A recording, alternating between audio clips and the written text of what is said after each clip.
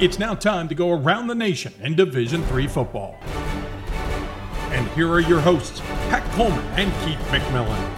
For the first time since 2003, we'll see a color other than purple in Salem. We'll see John Carroll in the semifinals for the first time since 2002, and we could see one conference with two teams in the Stag Bowl for the first time since 1978. But we're getting ahead of ourselves just a bit with that one as we talk about Week 14, otherwise known as National Quarterfinal Weekend.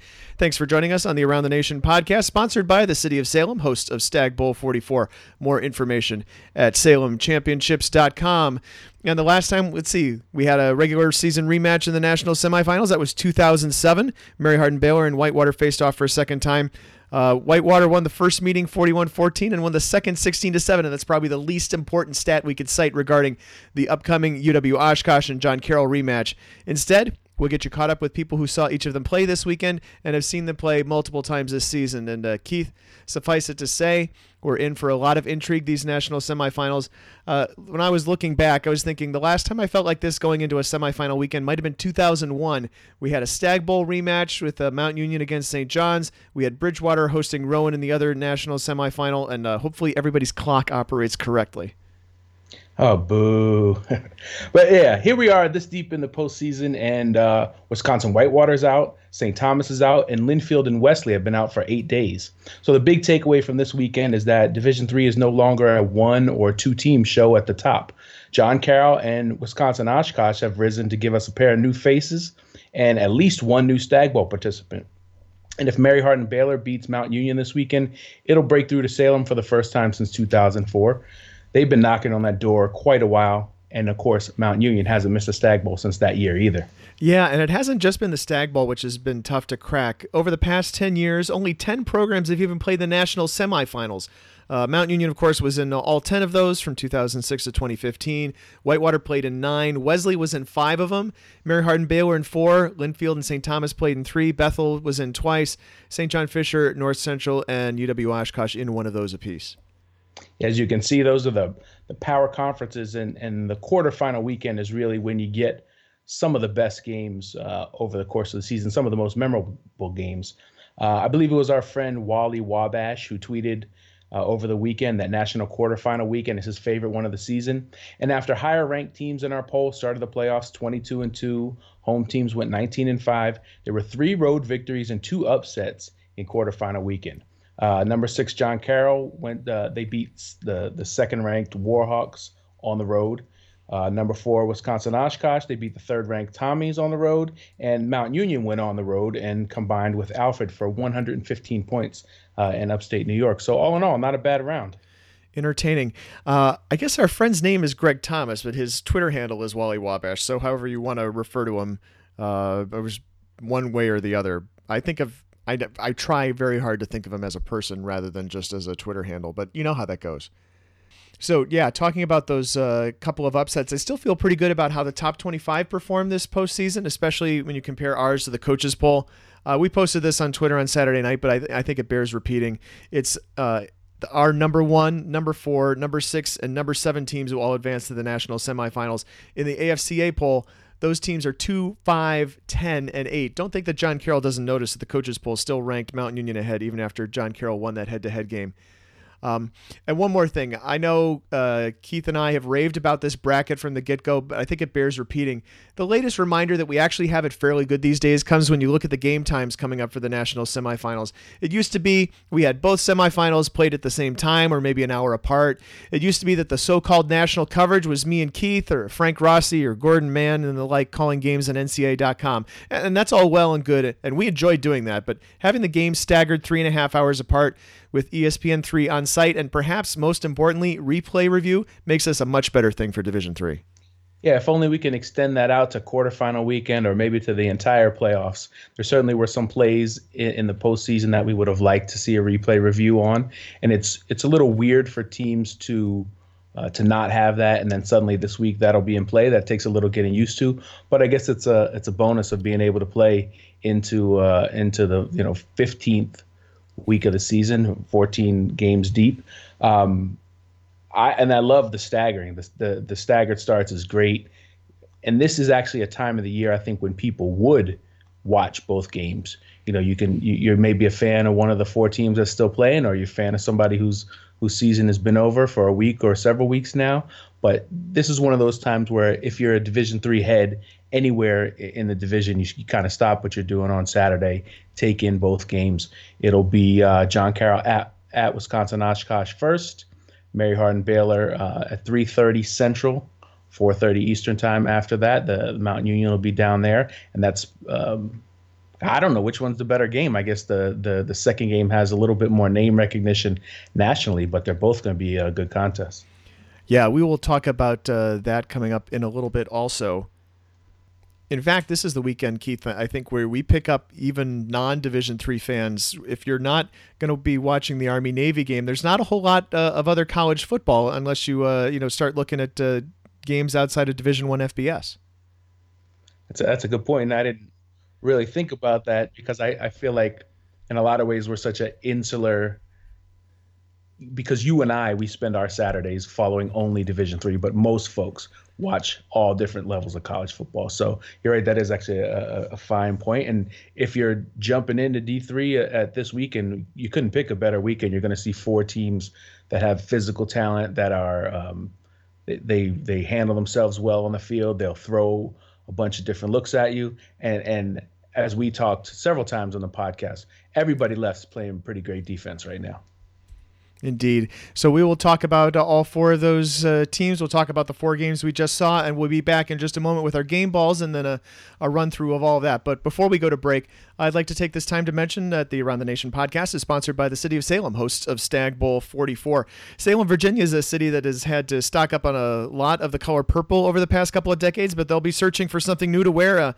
In fact, I can't bring my traditional purple shirt and purple tie. I don't know what to wear to the Stag Bowl for the first time in more than a decade. I have to break out some other neutral color. But Keith, this week it seems important to talk about the literal road to Salem. There are lots of ways for people to get to Salem, Virginia. Yeah, usually I battle the tractor trailers driving down I-81, but for most of the rest of you, especially if you'll be coming from Wisconsin or Texas or Ohio, the obvious choice is to fly directly into Roanoke Regional Airport, where there are nonstops from Chicago, Atlanta, New York, Philly, and DC, along with Charlotte, Orlando, St. Pete. You could, if you really want to do the 81 thing and risk your life with the tractor trailers, you can fly into Dulles and drive down from Washington. It's about 4 hours. You could fly into Greensboro, North Carolina, take a 70-minute drive north. You could fly into Lynchburg, Virginia. Charlotte is a 3-hour drive, but a lot of flight possibilities flying into Charlotte. So again, if you're coming from Texas, Wisconsin, or Ohio to watch your team, your son, your alma mater in the Stag Bowl, flying into Roanoke or one of the surrounding airports, you have a lot of options. Yeah, I've flown into Roanoke. I've flown into Dulles a lot. I used to live near Dulles Airport as well, so I've done that 81 drive a lot. I'm not sure if it's 4 hours. I might be able to get through it in 3:40 or even 3:30. I've been liking Greensboro lately. Greensboro is where I'm flying in this year. It is a relatively easy drive, and Greensboro connects to a fair number of places too. It's kind of an unsung way to get to Salem, Virginia, unlike, say, taking 4 games on the road and then trying to win down in Belton, Texas. That would be a very unsung way to get to Salem.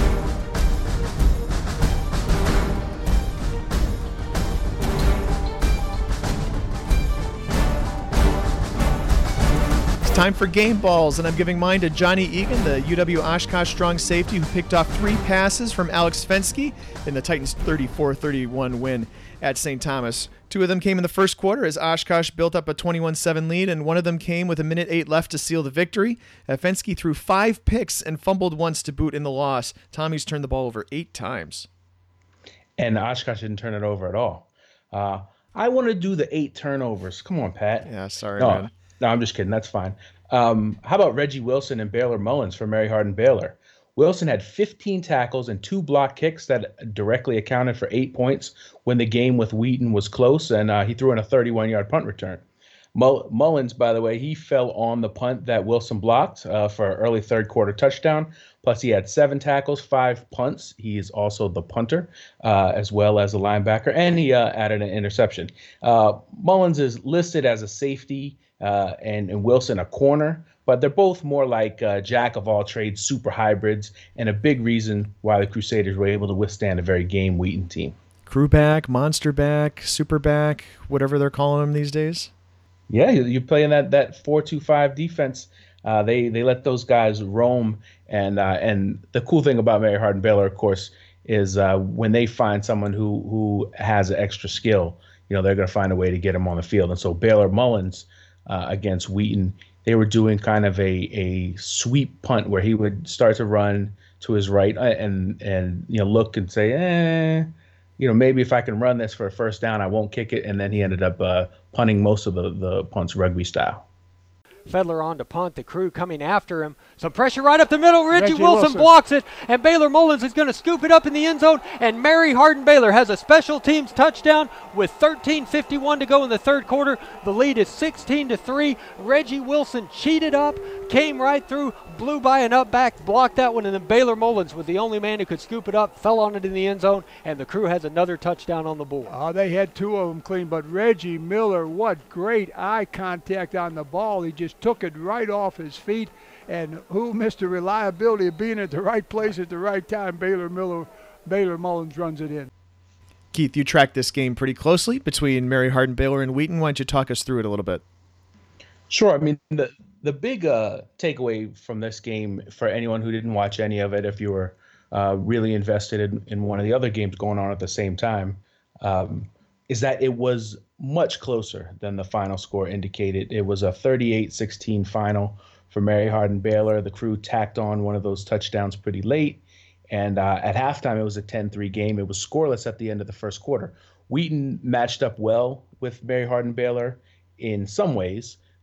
Defensively, Wheaton, that defensive line, they weren't getting blown off the ball. I thought, a lot of times Mary Hardin Baylor just physically is better than the other team. I didn't think that was the case. And so it was a very kind of plodding, methodical first half for both teams. And even the two times Mary Hardin Baylor did score the touchdown, the field goal, they got turnovers that set up those scores. So they didn't drive the length of the field on Wheaton at all. And Wheaton had a little bit of success moving the ball, but just couldn't run it at all. Now the big, I guess, news story out of this game, the strange thing, and maybe something that Wheaton will live to regret, or I'm sure they'd never say this publicly, but they for whatever reason they go with Johnny Peltz at quarterback to make the start.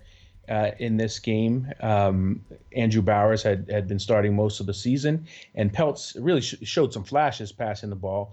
Finished 28-48, 284 yards, 2 touchdowns, but the 3 interceptions really, really hurt them. Again, those 10 points were set up in the first half. Points were set up by Peltz' interception, and then he threw a pick in the third quarter. So the way Mary Hardin Baylor blew this game open was a 21-point third quarter in which they run only 6 plays.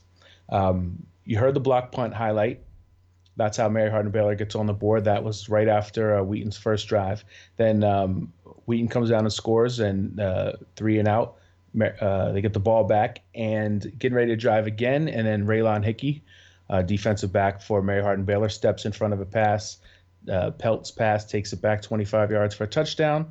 And then when Mary Hardin Baylor gets the ball back at the end of the quarter, they're looking at a 3rd and 8, and Blake Jackson drops back, and it kind of it seemed deceptive, looked like it was going to be a short out, and then all of a sudden he just cocks it deep.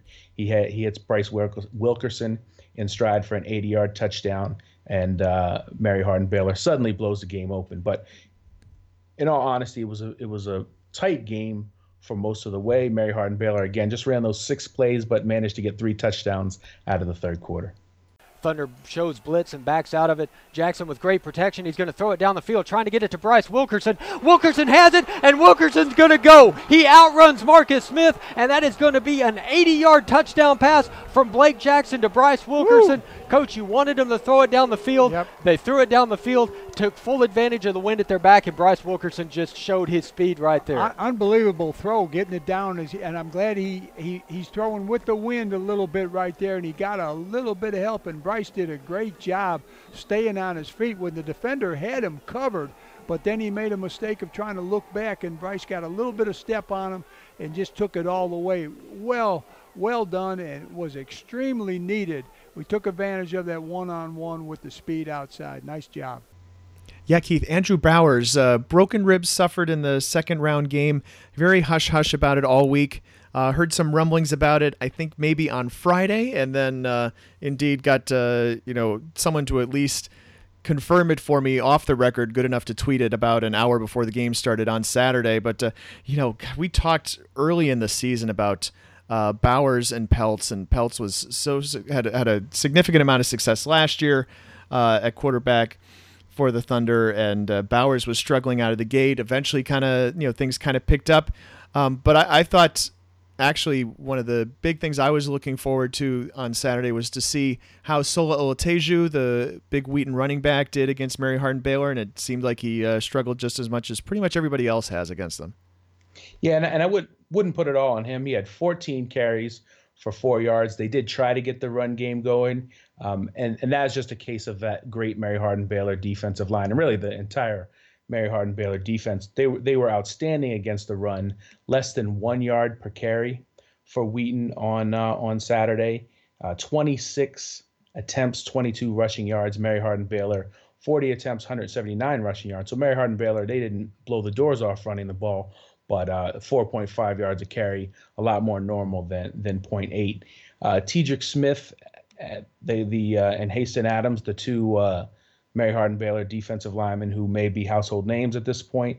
Those guys didn't have a ton of tackles. Smith had a nice sack, but it was really a team effort defensively. They got Mary Hardin-Baylor had a lot of good run support from the safeties. Their defensive backs tackled well, and even when Wheaton did get the ball moving, Peltz did get up and down the field a little bit with it. Had some nice throws. One I could think of on the sideline into double coverage, about 20 yards down the field, just a bullet, and you could see why they like Peltz. Although when you explain the reason why Bowers was out, it explains why they didn't relieve him after the 3 interceptions as well. I thought Wheaton, offensively, not being able to run the ball really hurt them a lot. And one other thing that did hurt Wheaton was losing Chase Greenlee, their all-conference defensive end, in the first half targeting call. He basically led with his helmet at the end of a play on a Mary Hardin-Baylor play, who was going to the ground or on the ground at the time, and the officials confirmed it at halftime. So they lost one of their best defensive players, and that's it's already a disappointing way to end your season or to end a career, and that's a really disappointing way to do it when you don't even get to play the full game. Let me ask you about one more guy for Wheaton, who I got to see play last year, but I didn't get to see so much this year. Zach Lindquist, the tight end. Yeah, didn't stand out much. He had 5 catches for 30 yards. The guy who really stood out in the passing game, to be honest, was Trey Hanley. Had 8 catches, 103 yards, 2 touchdowns. Both of the touchdowns were over the middle. Really strong throws by Peltz not into coverage, but when Wheaton got the ball moving, Mary Hardin-Baylor dropped into zones. Wheaton was smart about sitting down in the zones or taking advantage of when they were in man, they took advantage of the slant routes. So Hanley had some room over the middle, and he wasn't afraid to go into the teeth of that Mary Hardin-Baylor defense. But he was pretty much, him and Chase White were the only guys who were getting the ball down the field at all for Wheaton. So defensively, I thought Wheaton matched up well, and they hung in there for a while. Markeith Miller finished with 27 carries for 142 yards rushing, but he had a 37-yard touchdown run late in the game, so he basically took him more than 25 carries to get over 100 yards. Blake Jackson, they bottled him up pretty well, running the ball as well as passing. So, I mean, if you're looking next week, or if you're a Mount Union fan, listen to this. Mary Hardin-Baylor wasn't dominant by any means, and there's certainly reason to believe that a defense could limit them on Saturday, or 2 weeks from now if they happen to play that long. But I think credit to the Wheaton defense. It was a very, very solid defense, and you may see Mary Hardin-Baylor have a lot more success offensively later in the postseason. And now we're going to welcome in Jeff Sapanik, the reporter for the Alliance Review. Been covering the Purple Raiders for, I don't know, quite some time. I'll have to ask you about that here in just a second. But it's been an interesting postseason for Mount Union, and yet here they remain, going back to the national semifinals. Yeah, it's obviously to not use the pun, but it's been a different road for them, not being at Mount Union Stadium, and makes it for a long 3 weeks. It seems like it's been longer than it would have been being at home, but I think the team has done a phenomenal job handling all the adversity from a regular season loss that's become a rarity in Alliance, and they've responded well with 3 road wins. Yeah, and tell us about how you've mentioned how the team's reacted. How has the team kind of progressed over the course of the season? There's been a lot of talk, of course, about how young this Mount Union team was, or at least how inexperienced in terms of starting experience, and of course the whole quarterback situation, which enthralled us for the first several weeks of the season. But kind of take us a little bit through the arc or the progression of the Purple Raiders this year. Well, yeah, you're right. There were a lot of questions, more so than probably a normal Mount Union team had at the start of the year. They started with Luke Foreman, who, he was an early enrollee at quarterback that came in last winter, so he had a little bit of an edge on the other 2 guys. And then, from my understanding, what I was told by Coach Karras is all 3 of them, Luke Foreman, D'Angelo Fulford, and Don Davis, were very close in the competition. And I think Foreman just being around the program a little bit longer as the early enrollee got him the head start there. And then, him and Fulford kind of alternating the first 4 or 5 games. And then, Fulford suffered a little bit of an injury. Foreman got nicked up when they went down to Capitol. They inserted Don Davis, and they've been riding him ever since. Defensively, probably one of the youngest Mount Union teams they probably have ever had, maybe rival to 2013. Which was Coach Vince Karras' first team in terms of just starting experience. They had guys who had played a lot of games, but they didn't really start. So there was a learning curve that needed to be established out there, and just the familiarity with getting to play with each other, knowing who's on your right side, left side, how they're going to react. And, they had some tests that in North Carolina Wesleyan. Heidelberg gave them a decent test. BW, had an early lead on them, and then ultimately the regular season finale with John Carroll was a tremendous football game for both teams. And then having to go on the road, I think they've really bonded well with, all the travel, staying in the hotels, just getting to know each other more as people and football players. And I think it's helped them come together on the field. Talk about the defense being young. On Saturday, obviously, gave up a significant number of points. How does the defense react? They gave up 45 to Alfred. Alfred threw for a lot. Tyler Johnson, of course, is probably one of the top quarterbacks in Division III, so that's a significant test. But what does the team kind of take away from that? I asked Charlie Deer at the post-game press conference about that. Just being in a game like that, do you kind of get down when you see the yardage and the points? And he said sometimes you have to tip your cap to the other team. He said very experienced quarterback who extended a lot of plays, and the defense was doing its job for those, 3-4 seconds. I'm sure Keith can tell you about being a defensive back. Just, you have a limited amount of time to stay with these guys. You hope to get the play done, but Johnson was doing a good job extending it to 6, 7, 8 seconds. And, coverage breakdowns happen over that time, and he was able to hit some big plays, but they didn't seem discouraged by it. I'm sure obviously they're not happy. You don't want to give up, 500 yards and 45 points, but they weren't as discouraged. I thought from just following them, they were probably more discouraged when the situation like that happened with Wesley in 2013 than they were yesterday. And Bradley Mitchell also, on the offensive side he said, we never lost confidence in our defense. We knew they were going to make some plays, and they got the 3 turnovers there right in the first quarter that kind of made it a 28-7 game. And I think that really forced, Alfred to kind of abandon its running game altogether and end up throwing for almost 70 times. You mentioned Mitchell. Mitchell's a guy who's obviously been in the mix, and at times he's been the primary back ever since he was a freshman. Over the course of last season, maybe that tailed away a little bit. Now he's the primary back again. How is his game changed? How is he elevated? I think he got healthy, first of all. I think last year he suffered a foot and an ankle injury, which, if nobody's familiar with how he runs, he's a very shifty, cutting back who had the low center of gravity. So to have those two injuries, that really hindered his. And unfortunately, Mount Union was able to have Logan Nemeth step forth and carry them to that postseason run last year. Then I think the biggest thing for Bradley is I think he just got healthy. And then that's really allowed him to, just kind of continue to improve. He's been very steady. And it was, the second, he became everybody's focal point from probably maybe around that Capital game, which coincided with Dom Davis taking over as quarterback. Teams really started in the regular season putting 7, 8 guys in the box, forcing Mount Union to beat you throwing the football. And the receiving core, usually we're accustomed to there being some, pretty big names, or at least one or two key guys that you can really point out in that Purple Raiders receiving game. But it seems like it's more of a bunch of equals, or a cast of guys who don't necessarily stand out. Are we missing out? Who are we missing out on? I think it's a very deep and very solid group. You don't have the Pierre Garçon, the Cecil Shorts, the Jasper Collins, like the one superstar, but you have a lot of very good receivers. You have the experience with guys like Tim Kennedy and Zach Harrington, who are seniors.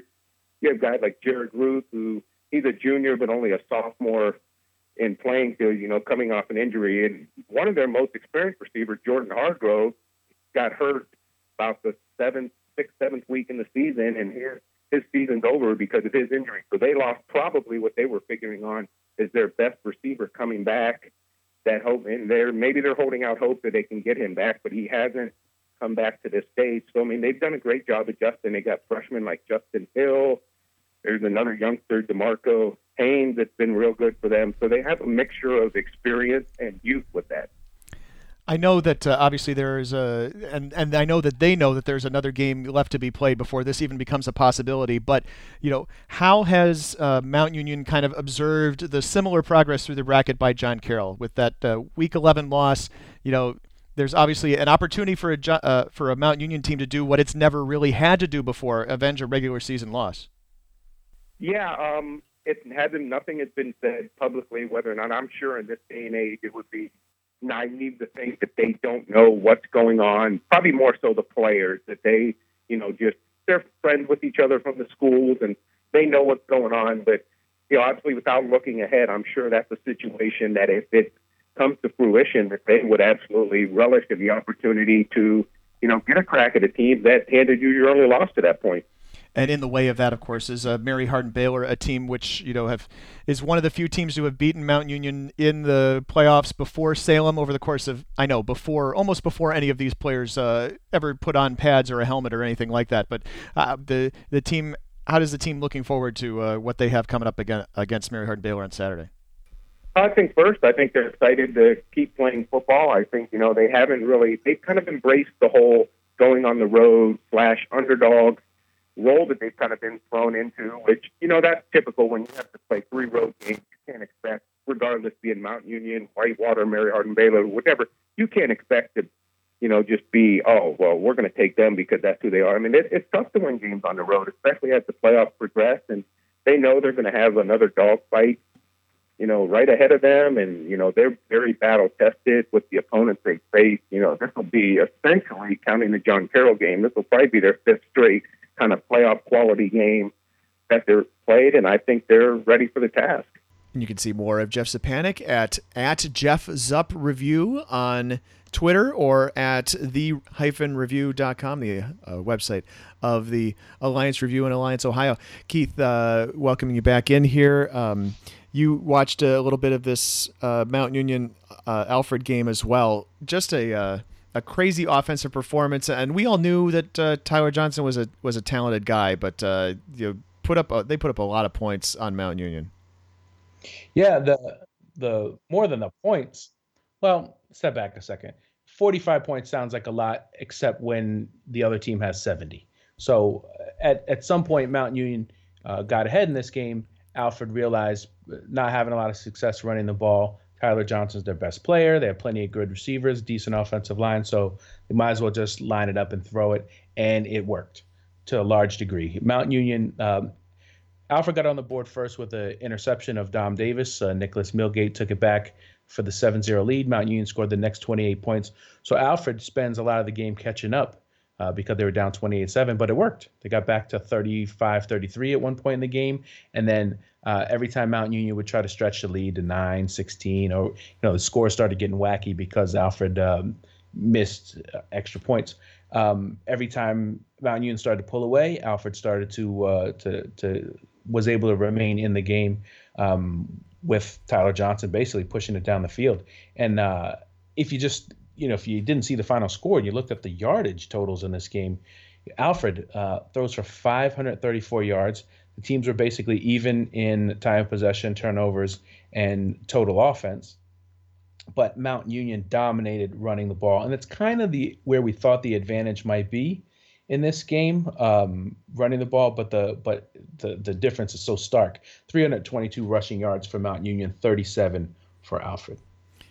And 37 seems like a lot, considering their number one running back, of course, has been injured for since the entire playoffs. Casey Bright only ran the ball 4 times. Just even being on the board in terms of rushing sometimes is difficult to do against Mount Union. One of the things that I thought as I looked at this and looked at his performance, we're talking about Tyler Johnson, who was 36 of 37. You mentioned the 534 yards passing, 577 yards of total offense. All the voting for all region is already in. Technically, or at least theoretically, the only thing that it's voted on is regular season stats. So this is a great performance that may not be reflected in all region, but it would be silly of us to ignore it when it comes to making All-American picks. Yeah, and he didn't just have the 36 for 67, 534 yards, 5 touchdown passes, no interceptions.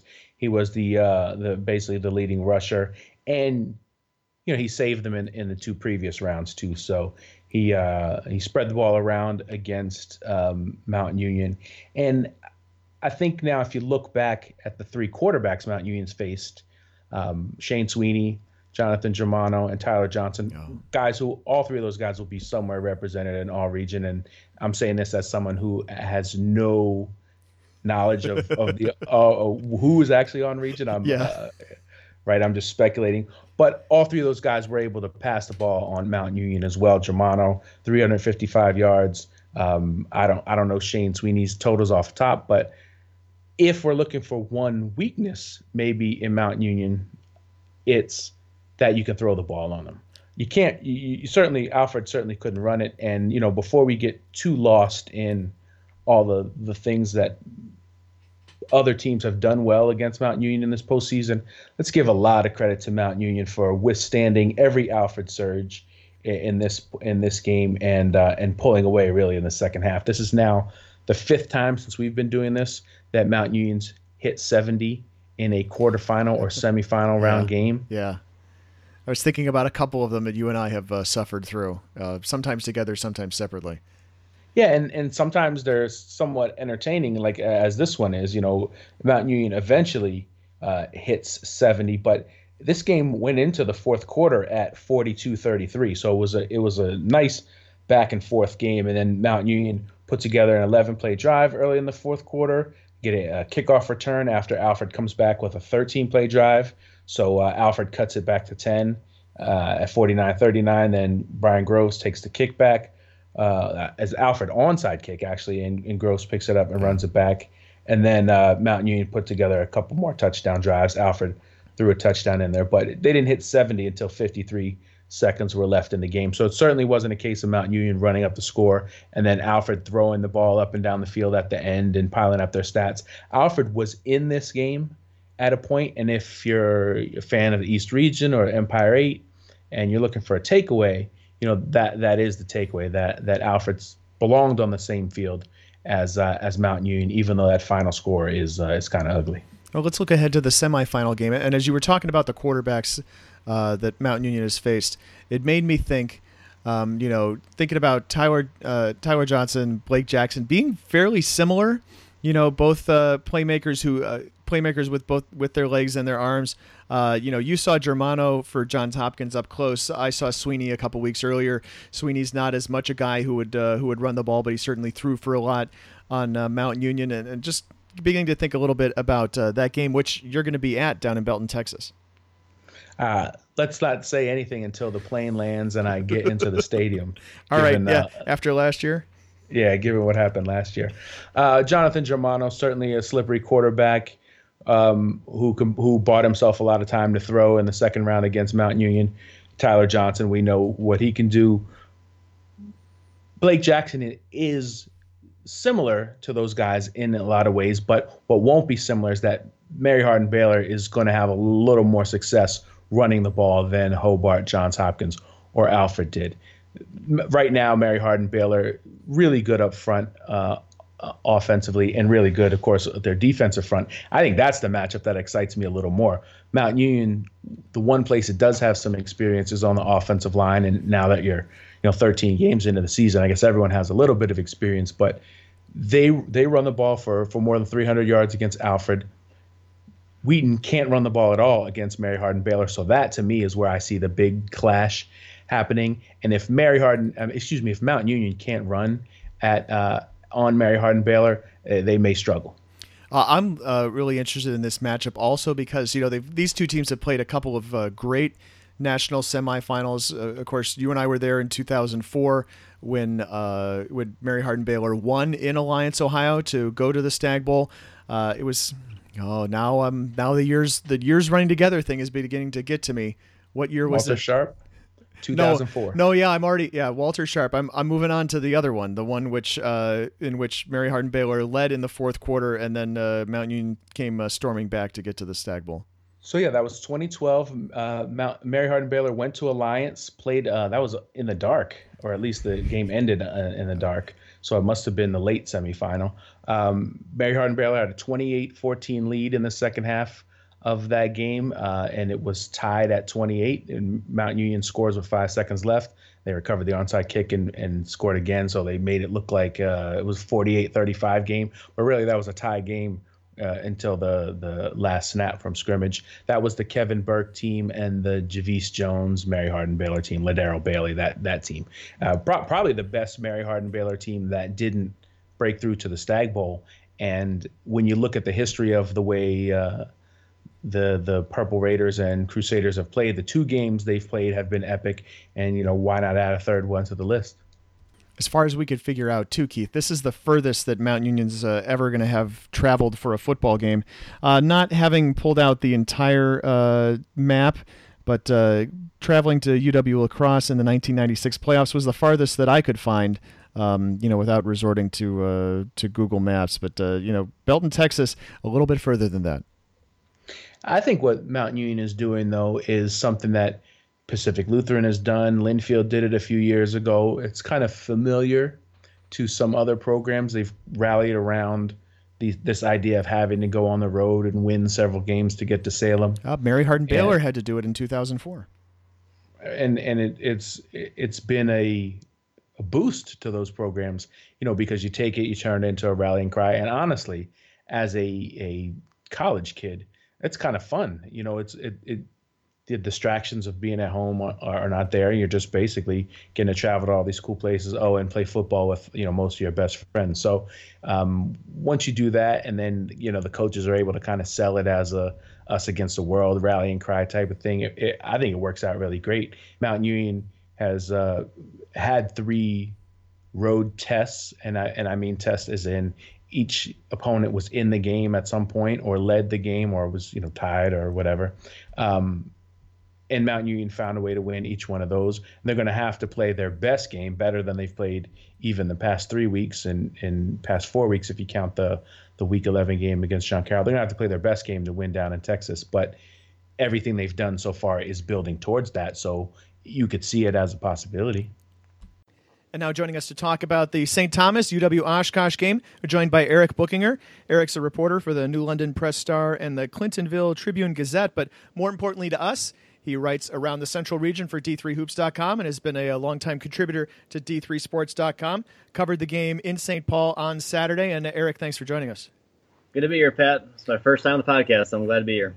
Well, it's been a great postseason, but a very interesting game on Saturday. The first thing you look at when you look at the box score of this game is St. Thomas turning the ball over 8 times and yet only losing by 3 points. How did the Tommies kind of limit the damage?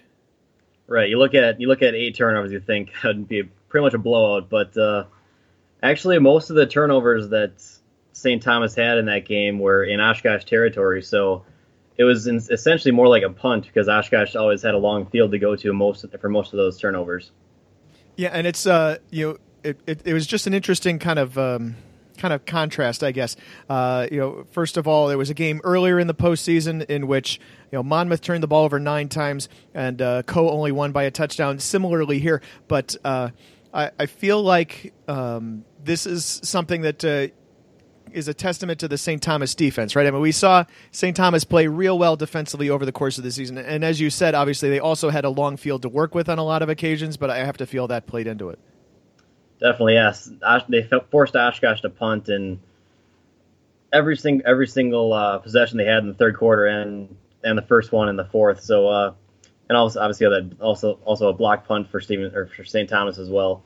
And most of those were 3 and outs, so Oshkosh really struggled with the field position battle in the second half.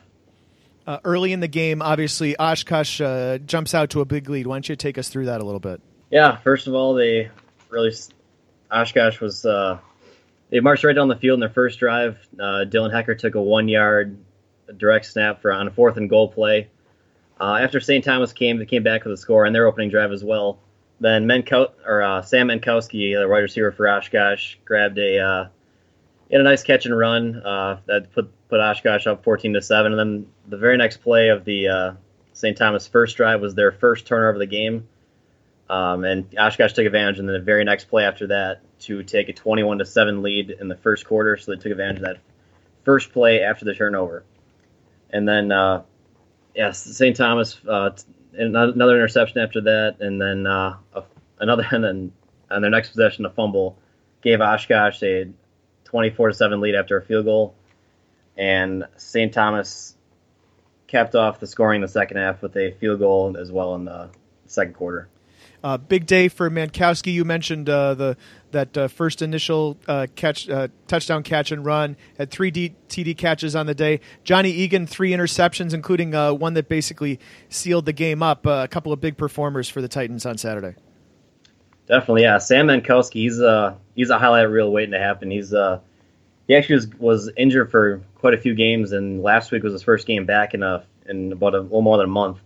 So having him back in the lineup is huge. He had 3 big plays. He had 3 touchdowns, and all were at least around high 30s, low 40s, or how many yards he had in those plays.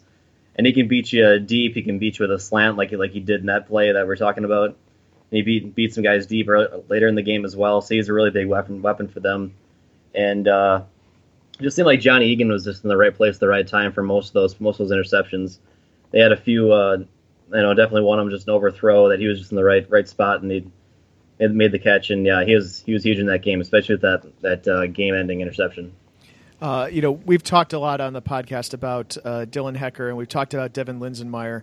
But we haven't really delved too much into how they use Hecker. And you mentioned he took a direct snap, and, that seems to be something they do on a fairly regular basis.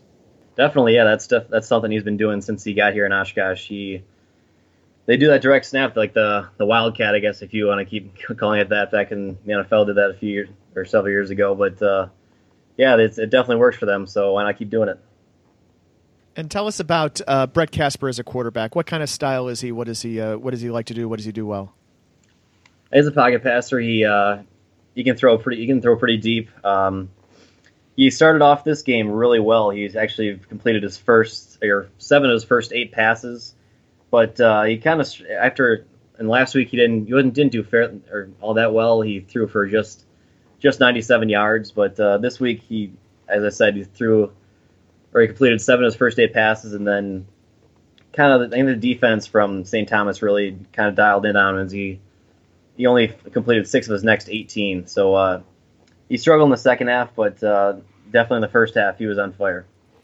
Oshkosh, defensively, they only gave up defensively 24 of those 31 points, but that's the most that anybody's scored on Oshkosh. I'm kind of looking back here just to make sure. Yeah, nobody's scored 31 on Oshkosh all season. What do you think? What are they talking about that they saw? What do they have to take away and talk about this week? Well, yeah, like you said, they had gave 31 points, but just the block punt makes it 24. But there's one play that put St. Thomas a little closer, made it 24-17 in the third quarter, where just blown coverage, their wide receiver was wide open in the end zone and right at the goal line for the touchdown. Obviously needed a little more better communication with that play, but I think just they really bailed themselves out pretty well in this game with so many opportunistic plays and just being in the right place at the right time, like I said, and just some unforced errors also for St. Thomas with a bad snap and a few fumbles as well. Well, let's talk about the Titans just kind of over the course of this season, right? It's a team that comes in with pretty high expectations. They've been contenders now for quite some time. This was not their first trip to the national quarterfinals, and in fact, this won't be their first trip to the national semifinals either. But where does this Titans program kind of feel? I don't know. Does it feel? I don't even know how to describe this question, I guess, which makes it a bad question. But it kind of feels to me, I guess, I'll put my projection on it, and then you can respond to that instead. That kind of after this midseason swing where they lost on basically a last-minute play in the last minute at Wisconsin Whitewater, and maybe struggled a little bit offensively with Stevens Point. They kind of figured things out against Platteville and have been really difficult to touch ever since. Yeah, this team does actually have a different feeling to them this year. I talked to one of the football beat writer for the Advanced Titan, the UW Oshkosh student newspaper, and he said just going to practices and going and talking to the coach, Coach Pat Cerrone, he said there's just a different feeling from last year, and he really thinks that they just have a good chemistry with the team, and they just seem more relaxed, and because obviously, as you said, they've been here before. They were here in 2012, back when I was my freshman year actually in Oshkosh, and just the fact that they've had success ever since then, I think they know what they're doing. They've been here before, and they're pretty determined to get the victory this weekend. What's the mood around campus or around town like in light of the fact that the semifinals are coming to their place? They have a real good opportunity to win at home and go to the national championship game. Yeah, everyone's pretty excited. I know the student section has been, especially the past few years, has been showing the games much more often. I know when I was there in 2012, was when I was a freshman, there was hardly anyone that would ever show up to the game. But I guess that's what happens when you have success. I think Oshkosh they've had a fan bus that comes there to bring students to the games because it's kind of an off-campus football stadium. So everyone's pretty excited about that. Keith, your thoughts?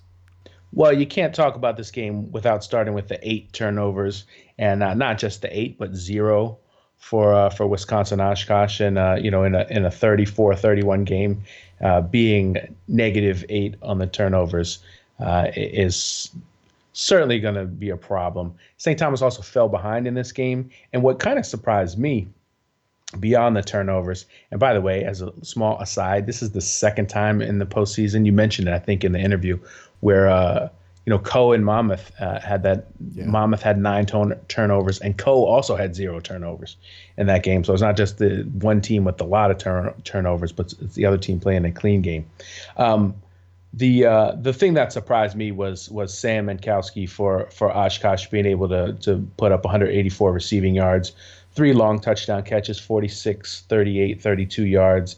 And so it wasn't just the defense getting it done with forcing the turnovers, but it was a pretty balanced day offensively for Oshkosh. And you don't see teams run the ball all that well on St. Thomas, and Oshkosh ran for 169 yards, passed for 237. St. Thomas itself was over 200 yards rushing, so it wasn't quite the. I don't know if people expected this one to be a super defensive battle, but I think I was surprised at how well Oshkosh was able to move the ball, even though they had the ball quite often and had some shorter fields to work with. I put my hand up when you said if people expected this to be a defensive battle. I definitely did. I don't remember exactly what final score I put in quick hits, but something along the 17-14 range, and I think I even kind of alluded to that on last week's podcast.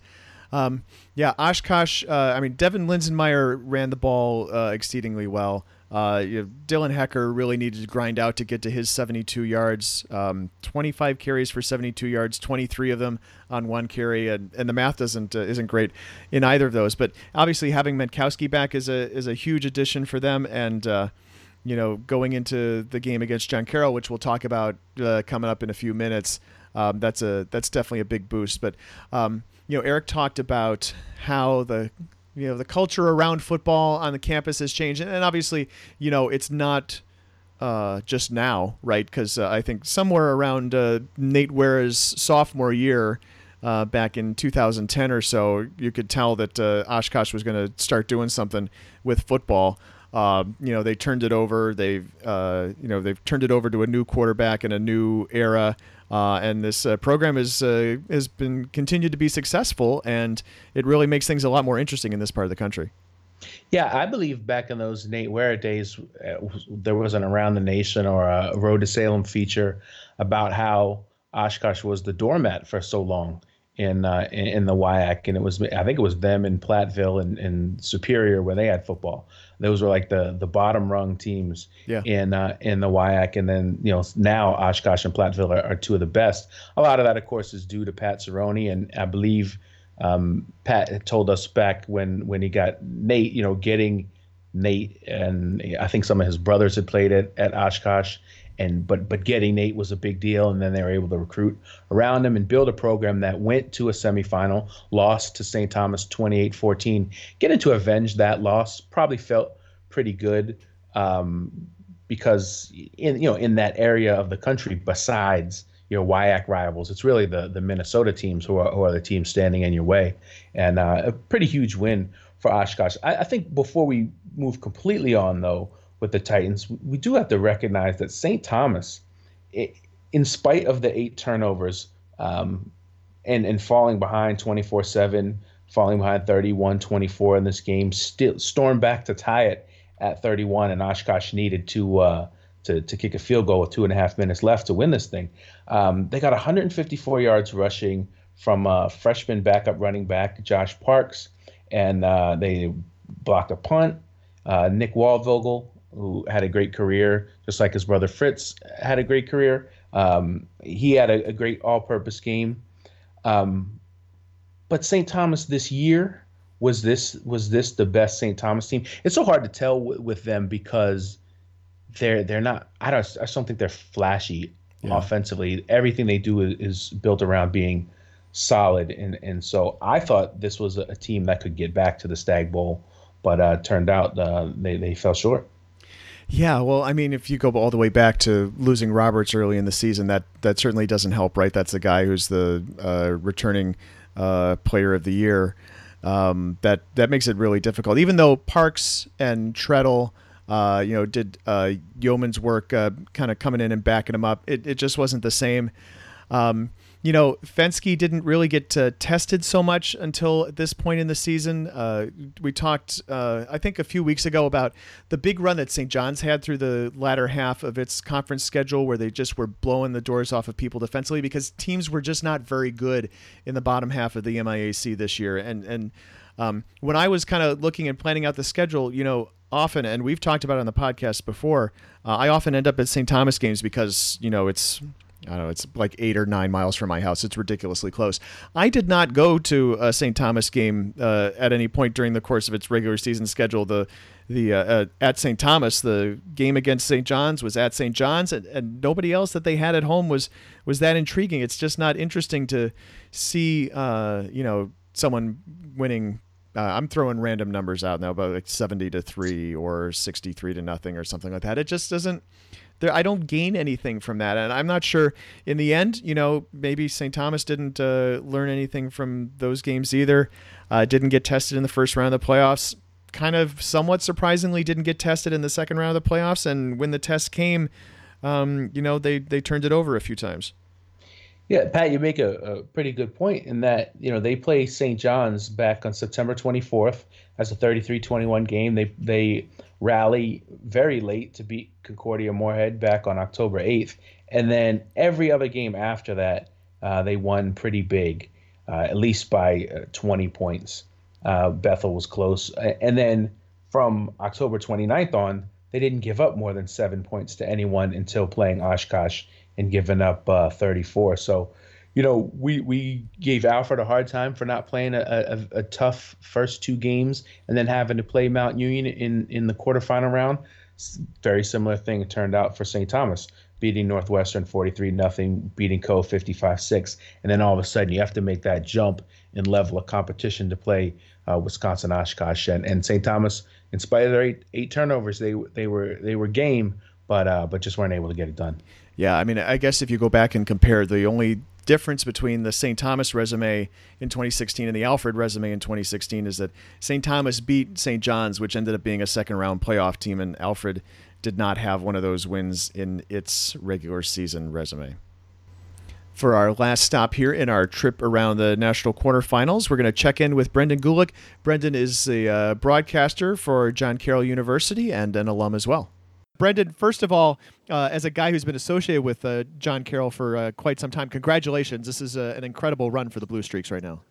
I'll tell you what, I was traveling home from Whitewater yesterday, and I'm not going to lie, it crossed my mind that it wasn't really that long ago that John Carroll actually lost a road football game at Wilmington. And for those who follow D3 football, that was not a very happy day for the John Carroll football program. And thankfully that's in the rearview mirror.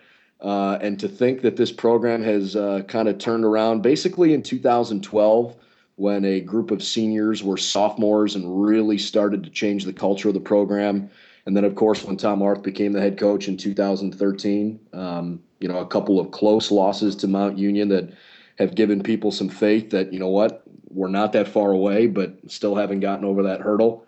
And then, of course, this has just sort of been a dream season where you go on the road, you beat Mount Union, you win the conference title for the first time since 1994. No player on the John Carroll roster was alive the last time John Carroll beat Mount Union back in 1989. And then, of course, yesterday's game was pretty incredible. And the chance to go to Wisconsin Whitewater, a program that's had so much success and truly a classy group of people up there. We're really grateful for the way they treated us in hosting. As you said, it's a pretty special time, and John Carroll is buzzing right now. We're going to talk a lot about Tom Arth, I think, over the course of the week on the website. I want to get your take on him. First of all, as a head coach, obviously the last couple years, a different look, obviously, at the top. He's got plenty of experience with the program, of course. He was offensive coordinator before he took over, and he was the quarterback when the team went to the national semifinals the last time around. This really is, over the course of the last couple years, Tom Arth's program. What's your sense? How do you feel about, or what's your picture of how that has it shaped itself over the course of the last couple of years? I actually asked Tom yesterday in the press conference after the game, and knowing him the way I do, I know he's a really humble guy, but I tried to get something out of it. When I said to him, hey, look, the last time that this program was on this stage in the national semifinals, you were the quarterback and you had a chance to actually be on the field, and now all of the work that you've put in has gotten you back to that level. Is there some level of satisfaction in knowing that things are really moving in the right direction? How'd that kind of sit with you? And he was very humble in the way he answered the question, but you could tell right at the beginning there was a nice big smile on his face, and it certainly gave the impression of we're moving in the right direction, and all of the recruiting efforts, some coaches that are currently at John Carroll and a few others that have moved on but still have a lasting impact with the program. And truly the kinds of kids that he's brought to John Carroll. And I think, from a defensive perspective, what Brandon Staley's done with the defense has been unbelievable. But it has so much to do with the fact that these guys are high IQ football players, and they can really understand some complicated schemes. And Tom will tell you, even though he was a quarterback and an offensive guy, he will give Brandon Staley credit till you stop asking him, because he knows that without the defense playing the way they have all year, the Blue Streaks wouldn't be in this spot. So it's pretty cool as an alum and as someone closely tied to the program to see a head coach who is so meaningful to what John Carroll has put together on the football side of things, and he's an extension for the entire university. He's a class act, and you'll never hear anyone say anything poor about Tom.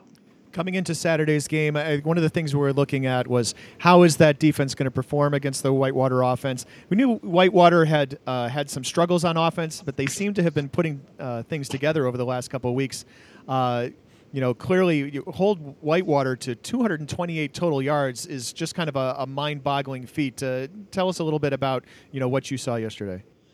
John Carroll and Whitewater played a game in the first half that was really interesting. The Blue Streaks had to kick off, and on their first offensive possession, they couldn't get much going. They quickly got the ball back and marched up the field on an impressive drive. It was 8 plays, 87 yards. They had a nice long pass play over the middle, couple passes, couple runs, and they found the end zone. So it gave them an early lead with some confidence. But John Carroll made one mistake in the first half, and it was sort of an unfortunate one. Anthony Meglin threw a great pass over the middle to Nico James, and it hit him in the hands. He just couldn't handle it. And when the ball juggled up, it fell right to a defensive back, and Whitewater was able to take over in great field position. They had first and goal inside the 2, and it took them 4 tries to get in. But when you've got an offensive line as strong as the Warhawks, more often than not, you're going to like your chances. So the game was tied at 7, and the final 9 possessions of the first half were 8 punts, and then the Blue Streaks running out the clock before halftime. So you look at the halftime numbers and you're thinking, wow, this is a really defensive football game. This is kind of what we anticipated. Whitewater only completed 3 of 12 passes in the first half for 16 yards, but they did sort of what their bread and butter is, and they ran it 27 times as a team for 98 yards in the first half. If you look at the final numbers, Whitewater only ran the ball 8 times for 14 yards in the second half because the defense for John Carroll really clamped down on that part of Whitewater's offense. And because the Blue Streaks scored on their first 3 possessions of the second half, they kind of built that 24-7 lead. It sort of forced the Warhawks into doing some things that I think were out of character for them. It was an impressive game by John Carroll, and I don't mean to take anything away from Whitewater, but I think people have not really put John Carroll on that 1, 2, or 3 ranked team in the country level. They've sort of said, okay, well, you beat Mount Union on the road. The coaches poll still had Mount Union ranked ahead of John Carroll after the Blue Streaks won on the road. Yeah. Then John Carroll goes to Whitewater and puts on a nice performance. So I think people are really starting to see what this team's about. The other thing I want to ask you about before we let you go is the kind of growth curve of Anthony Meglin, a guy who's a freshman starting quarterback. And obviously, if you're an Oshkosh fan, we've been preaching at you for a couple of weeks actually already. But, the guy that Oshkosh faced in the first week of the season was making his first, ever start at the collegiate level, that sort of thing. How has he improved over the course of what you've seen from him this season? I, unfortunately, was not able to see the Oshkosh game live, but I did see their second game against Baldwin Wallace at home. And BW can kind of be one of those games where you throw a lot of the stats out the window because of the rivalry. It was not a great weather day. It was very windy and misting for a good portion of the game. But I have to admit, I was fairly unimpressed with Anthony Meglin. And I'm okay saying that because he laughs about it and tells you how awful he was during that game. And his progression throughout the season has been absolutely unbelievable. He kind of broke out when he played against Wilmington and had a whole bunch of touchdown passes. I think he finished with 6 in the game. Anthony is incredibly conservative on offense, and he's not going to take a risk on a third down play because he really trusts his defense. He'll consistently pass to 8 or 9 different guys per game. He's just the kind of guy you want to lead your team, and his leadership role, his maturity, and his willingness to distribute the ball to whoever's open is really impressive. John Carroll utilized their tight end yesterday, Mark Banowitz, in that game probably more than any other game all season, and he had 3 huge catches. I think you're seeing a kid play quarterback who manages the game well, is able to make pretty much all the throws you need, and he's not going to turn the ball over. I know it sounds silly because he threw 4 interceptions against Wesley. One of them was deflected, and 2 of them were right into the teeth of a 25-mile-an-hour wind. He's becoming a really good quarterback, and I think the Blue Streaks like what their future might hold with him. I will throw you one more question before I let you go. If you're thinking about the Blue Streaks defense, who's the one guy, who's the rallying point, who's the heart and soul, who's kind of the emotional leader of that group? It's probably Mason McKenrick because of what he does defensively and his ability and as a linebacker to do different things. But I really think, Pat, that it's a true team effort. John Carroll, as you guys put on a great article earlier last week, they will play 11 different defensive linemen. John Carroll's got 4 all-conference guys in their secondary, and they rotate a whole bunch of linebackers in. And, you know, it's just sort of the mantra of the team that really no one guy is bigger than anybody else. I mean, how many teams right now would you expect on the offensive side to have no receiver with more than 650 receiving yards, and you're playing in your 14th game of the year upcoming? Yeah. They spread the ball around. It doesn't really matter who comes up with a big tackle. It doesn't matter who makes the pass deflection. Scott Eilerman as a corner yesterday, I thought he played his best game of the year. Javon Dawson played extremely well. And the other 2 defensive backs had interceptions yesterday, Reese Armstrong and Michael Hollins. So I think, honestly, they're rallying around the fact that they know collectively they're better than any one of them individually. Nonetheless, regardless of who how the collective is, I think one of them is at least someone we have to consider for North Region Defensive Player of the Year. But that's something that will come out later on Monday afternoon. Keith, back to the John Carroll Whitewater game for a second. I'm not at all surprised, right, that John Carroll was capable of going to Whitewater and winning. I just was surprised by the margin of victory. I'll take that one step further or one step to the side because my thought is similar. I don't think any of us are surprised that this Whitewater team could be beaten, right? We documented it on the podcast throughout the year, switching quarterbacks, having injury troubles with their top running backs, although they were getting healthy this part of the season. I think the real shock is, or maybe not shock, but the surprise is that John Carroll was defensively stout enough to limit that Whitewater running game, which is, basically become legendary since over the past 10 years or so. Whitewater rushed for 112 yards, just 3.2 yards per carry, only 228 yards of total offense. Chris Nelson, the quarterback, didn't play at all. Or didn't throw a pass anyway. Not healthy, I guess. I'm not sure if he dressed. Again, it's really hard to tell sometimes. Yeah, we don't get very good injury information in D3, and unless you're plugged in to folks in the program, sometimes guys go missing. Maybe this would be a good time to mention that TJ Josie didn't play for Mary Hardin Baylor as well. Right. But anyway, back to Whitewater. Cole Wilbur, just 12 of 34 passing. He's there. Of the 2 quarterbacks, he was the passing quarterback, and I'm sure they didn't bring him in to go 12 of 34, so not their best day.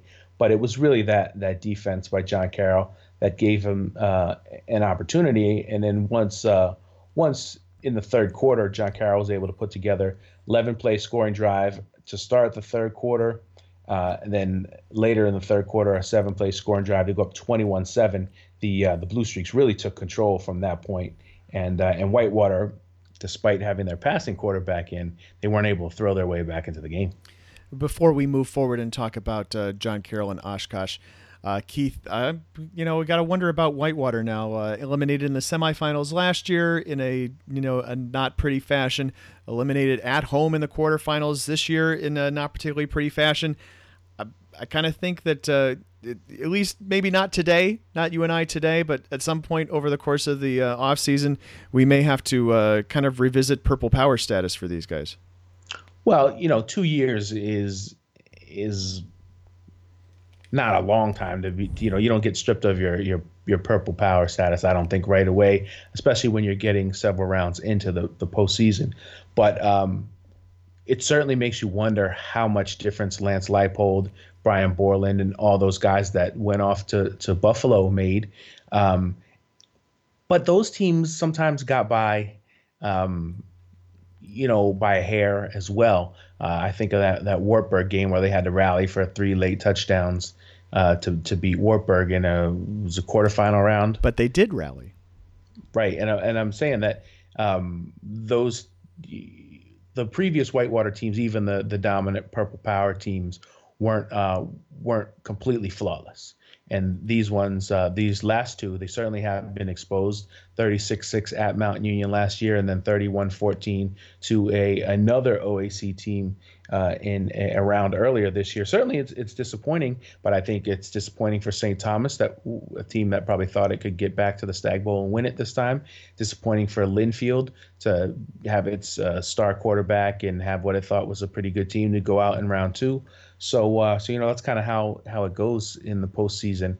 And the better you do, the higher you set the bar. And then, if you don't attain that whatever you thought your program's capable of, you do end up a little disappointed. I don't think Whitewater thought they would lose a home playoff game in the quarterfinal round.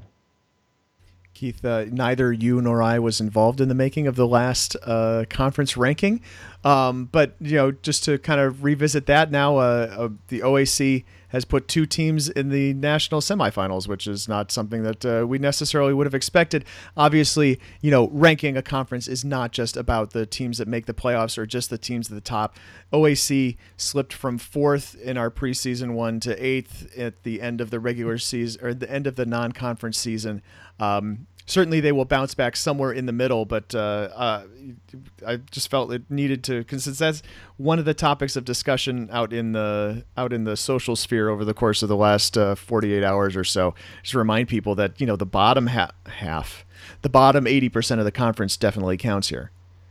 Yeah, but I think the argument for someone other than Mount Union to win playoff games is the one that's pushed the OAC up over the years, and it still holds water here. A lot of times people like to take shots at Mount Union and say, oh, well, they don't play anybody. They have 9 conference games locked in. Well, look at how right now they have a rival in their conference that has beaten Wesley in the playoffs, gone on the road now and beaten Whitewater, and has a chance to go up and beat a WIAC team for the second week in a row. So certainly scores pretty big points for the OAC as a whole as far as their quality of football is concerned. And let's talk about that game. Of course, this is, as we mentioned at the top, this is a rematch of a game that took place back in Week 1. A lot of things have changed since Week 1. Anthony Meglin was making his first ever collegiate start back in Week 1, and now there's a cliche about freshmen and sophomores. I think that's mostly a basketball thing, but this is going to be a different game, I would assume. We also talked about Oshkosh not having Dylan Hecker in the game the first time around, so there's a lot of things that are different. I assume that they might watch the film of the first game a little bit, but I'm not sure it's anywhere near as instructive as the last 3 games that they'll get from the playoffs here. Yeah, I mean, teams are very different in Week 1 than Week 14 and 15. That's understood. I think, though, the burden is going to be on John Carroll's offense, I think, to produce a little bit more. Even though they scored 31 against Whitewater, just 305 yards of total offense, about half passing, half rushing, which is nice balance, but you'd like to see over the course of a game a little bit more offense than that, 4.4 yards per play as well. So you add in the week before where they scored 7 points in regulation, had to go to overtime to beat Wesley, 2 overtimes actually to beat them 2017. I think they're going to need a little bit more out of their offense, because if you look at what Wisconsin Oshkosh did against maybe one of the best defenses in the country, putting up 34 points on St. Thomas, I don't think you can expect to go in there and hold them down to 13, 17. You may need to score 24 or more to win on Saturday. And this is still, pretty deep in the playoffs for these programs. I mean, obviously, we talked about the fact that Oshkosh was in the national semifinals in 2012. None of those kids are still around, right? This is 4 full years later. This is a big stage coming to them on their campus, and for John Carroll, for that matter. This is something that kind of segues into the next topic we're going to talk about, but I wonder how much John Carroll as a team feels like, because they won the OAC, that they should be playing this game in their stadium, and therefore might have the ability to come in with a little chip on its shoulder here. Yeah, I felt like that was a stretch. I don't see what you can possibly come up with that trumps a head-to-head victory. Yeah, earlier in the right? season. you take that away, and then we can start chopping up numbers and coming up with different criteria. When it came to playoff selection, Oshkosh had the advantage in almost every category, or they were even with John Carroll. They both were 9-1. Oshkosh had a stronger strength of schedule. They played 3 games against regionally ranked opponents and were 2-1 in those games, as opposed to John Carroll being 1-1. They pretty much had every advantage, but there was a head-to-head game. Who knew at the time that this was going to resurface as a national semifinal? We just thought it was a pretty interesting week 1 matchup. Right. I think I remember, too, when we first talked about this. I'm not sure if we talked about it on the podcast or just you and I chatted about it, but I remember thinking, what an interesting game that's going to be. And I'm already thinking about when I need to book my flight to Cleveland to get the week 1 rematch of the national semifinals that will open the 2017 season. But before we get to that point, the reason why I kind of delved into this question is because it was the rage of Northeast Ohio small college football Twitter over the course of the last the 24 hours on Saturday night and then into most of the day Sunday. Because here's the thing. You cited all of the things that the NCAA actually looks at, right? The team's record, certainly the head-to-head result, which is huge. You have that on the board at this point. Strength of schedule with a significant advantage to Wisconsin Oshkosh. The fact that John Carroll won an automatic bid is not something that's part of this discussion. The NCAA knows that not all AQs are created equal, so when they take this and break it apart, what they're doing is they're looking at the 2 teams head-to-head, and that's basically all there is to it. These teams also were already seeded, where they were seeded second in their brackets apiece. So that's already a wash. And when you get to that, then all you're doing is looking at how those 2 teams line up on the board against each other, just like we talked about on Selection Sunday with all of those teams on the bubble. They do the exact same process with the exact same criteria. And that is all that's considered, not the fact that John Carroll won a conference title and Wisconsin Oshkosh did not win a conference title. The committee could do us all a favor, though, and sort this out beforehand so that we don't have to wait from the point of the games ending on Saturday to find out Sunday at noon. Now, I know the committee does sort this out beforehand, but they don't reveal this to us. Right. And so the rest of us are kind of left parsing these numbers and going through different things to try to figure out who it's going to be. It was not a difficult parse. The difficult part was dealing with all of the John Carroll fans who decided that it was our fault that this was the way this was done. I would love to have the ability to make those decisions, but in fairness, I would not have made any different decision than what the committee did. In fact, even the order of the games was exactly the same as I would have done it, because you don't want to have the Northeast Wisconsin game at night if you can avoid it when you can have the Texas game at night. Fine points all around. So that was our Twitter question of the week. I know we're pretty deep into this podcast, but there's some important stuff going on. So hopefully we have given you some extra insight here as we get you this December 5th podcast here at Week 14. I mentioned that all region teams will come out on our website here on Monday afternoon. If you don't know already, we always announce our All-America teams as part of the Stag Bowl pregame show, so you can look for those a little more than a week from now, and we'll announce those in the run-up to kickoff of Stag Bowl 44. When you can find more information about Stag Bowl 44 at SalemChampionships.com, and thanks to the City of Salem for their sponsorship of the Around the Nation podcast. But Keith, before we wrap this up, Gagliardi Trophy voting ends at 1 p.m. Eastern. The fan voting ends. Also, by the way, your voting and my voting ends at the same time. I just got my ballot in probably about a half hour before we sat down to record. Don't forget to vote. I won't forget. I have had a pretty good number 1 in mind the entire time, but I haven't filed my ballot yet because I wanted to give the players who are still alive an opportunity to move up. But I got to sort out kind of 2 through 9 still. So 2 through 10, I guess. That's all I have to say about that. I was going to say I'm not going to reveal who I'm voting for because I have to interview these 4 guys, the 4 guys who are the finalists. So I want to be able to maintain my neutrality as much as possible. You're not going to be there, so who's your guy? You don't have to say. I'm sorry. I'm putting you on the spot here. Yeah, but I guess I don't mind. I was been leaning towards Sam Riddle the entire time. I think, there.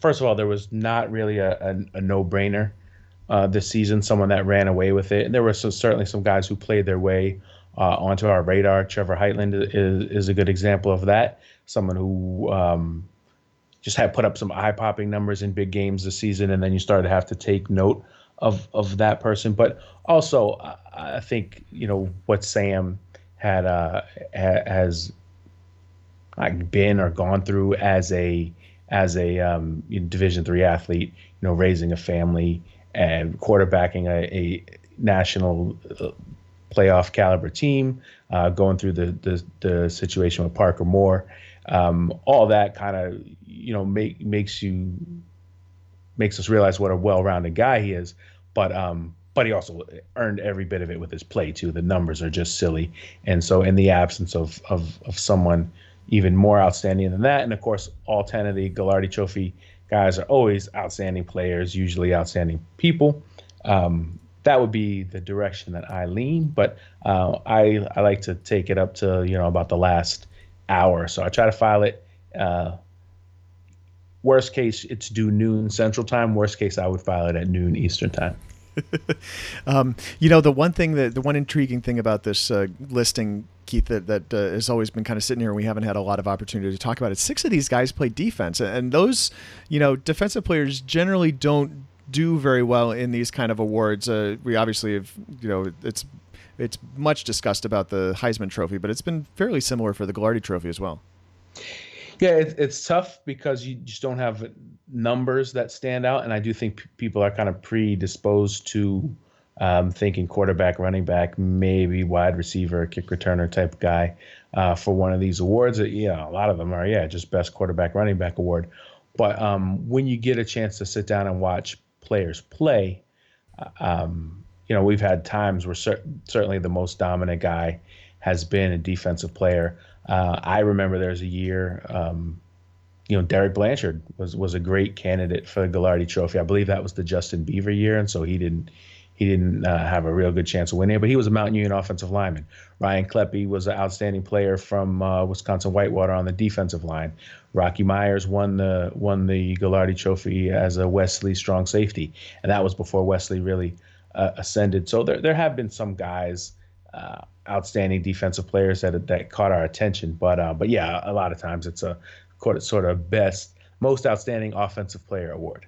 The top 4 vote getters will be in Salem. We'll see them on Wednesday in Salem, the 14th of December. If you're not in Salem, you can watch the broadcast on d3sports.com. We'll have a live broadcast for you, and you will find out who wins the Gagliardi Trophy at the same time we do, or depending on the YouTube lag, maybe 15 seconds after we do. So keep that in mind. That is still coming. And of course, we have coverage all week of what's coming here in the national semifinals. As we mentioned, Keith is expecting to go to the Mary Hardin-Baylor Mount Union game. I will be at the Wisconsin-Oshkosh John Carroll game. And we'll see what else we can manage to finagle in terms of game coverage and pregame coverage that day. So keep an eye out for that sort of thing. All region awards coming out on Monday afternoon. And Road to Salem features all week as we get you up to, the national semifinals. It seems like just yesterday, Keith, we were doing the August podcast or maybe even the July or April podcast, and here we are. We're wrapping up week 14 and looking for week 15. Yeah, I don't know if it seems like just yesterday to me, but it certainly has been maybe the best postseason in I don't know if in history, but definitely in recent memory. There's been great games in each round, great finishes, memorable moments, stuff that we will remember long beyond, after we forget the scores. I'm referring to the last play at St. John's Platteville, the overtime games, all this, Mount Union having to go on the road. I think there's just been a lot of great stories. And now somebody new is going to break through to the Stag Bowl. And maybe someone old will break through as well. And This was the Around the Nation podcast, number 165 for the week of December 5th, 2016. Thanks for listening, and tune in for the rest of that coverage throughout the week. If you like our podcast, please consider rating it. That will help other football fans find it. And thanks for following Division III Football on D3Football.com. The executive producer of the Around the Nation podcast is Pat Coleman. Production assistance provided by Dave McHugh. Highlights courtesy Mary Hardin Baylor Athletics. And thanks to our guests, Jeff Sapanik, Brendan Gulick, and Eric Bookinger for their time on this edition of our show. And also, of course, thanks to the creator of Around the Nation on D3Football.com and my co-host, Keith McMillan. Catch us every week from now through December 17th, then monthly in the off-season, and always remember to use the D3FB hashtag on your tweets and Instagram posts. And no rollout this week. We got to get out of here. That's right. It's almost 4 a.m.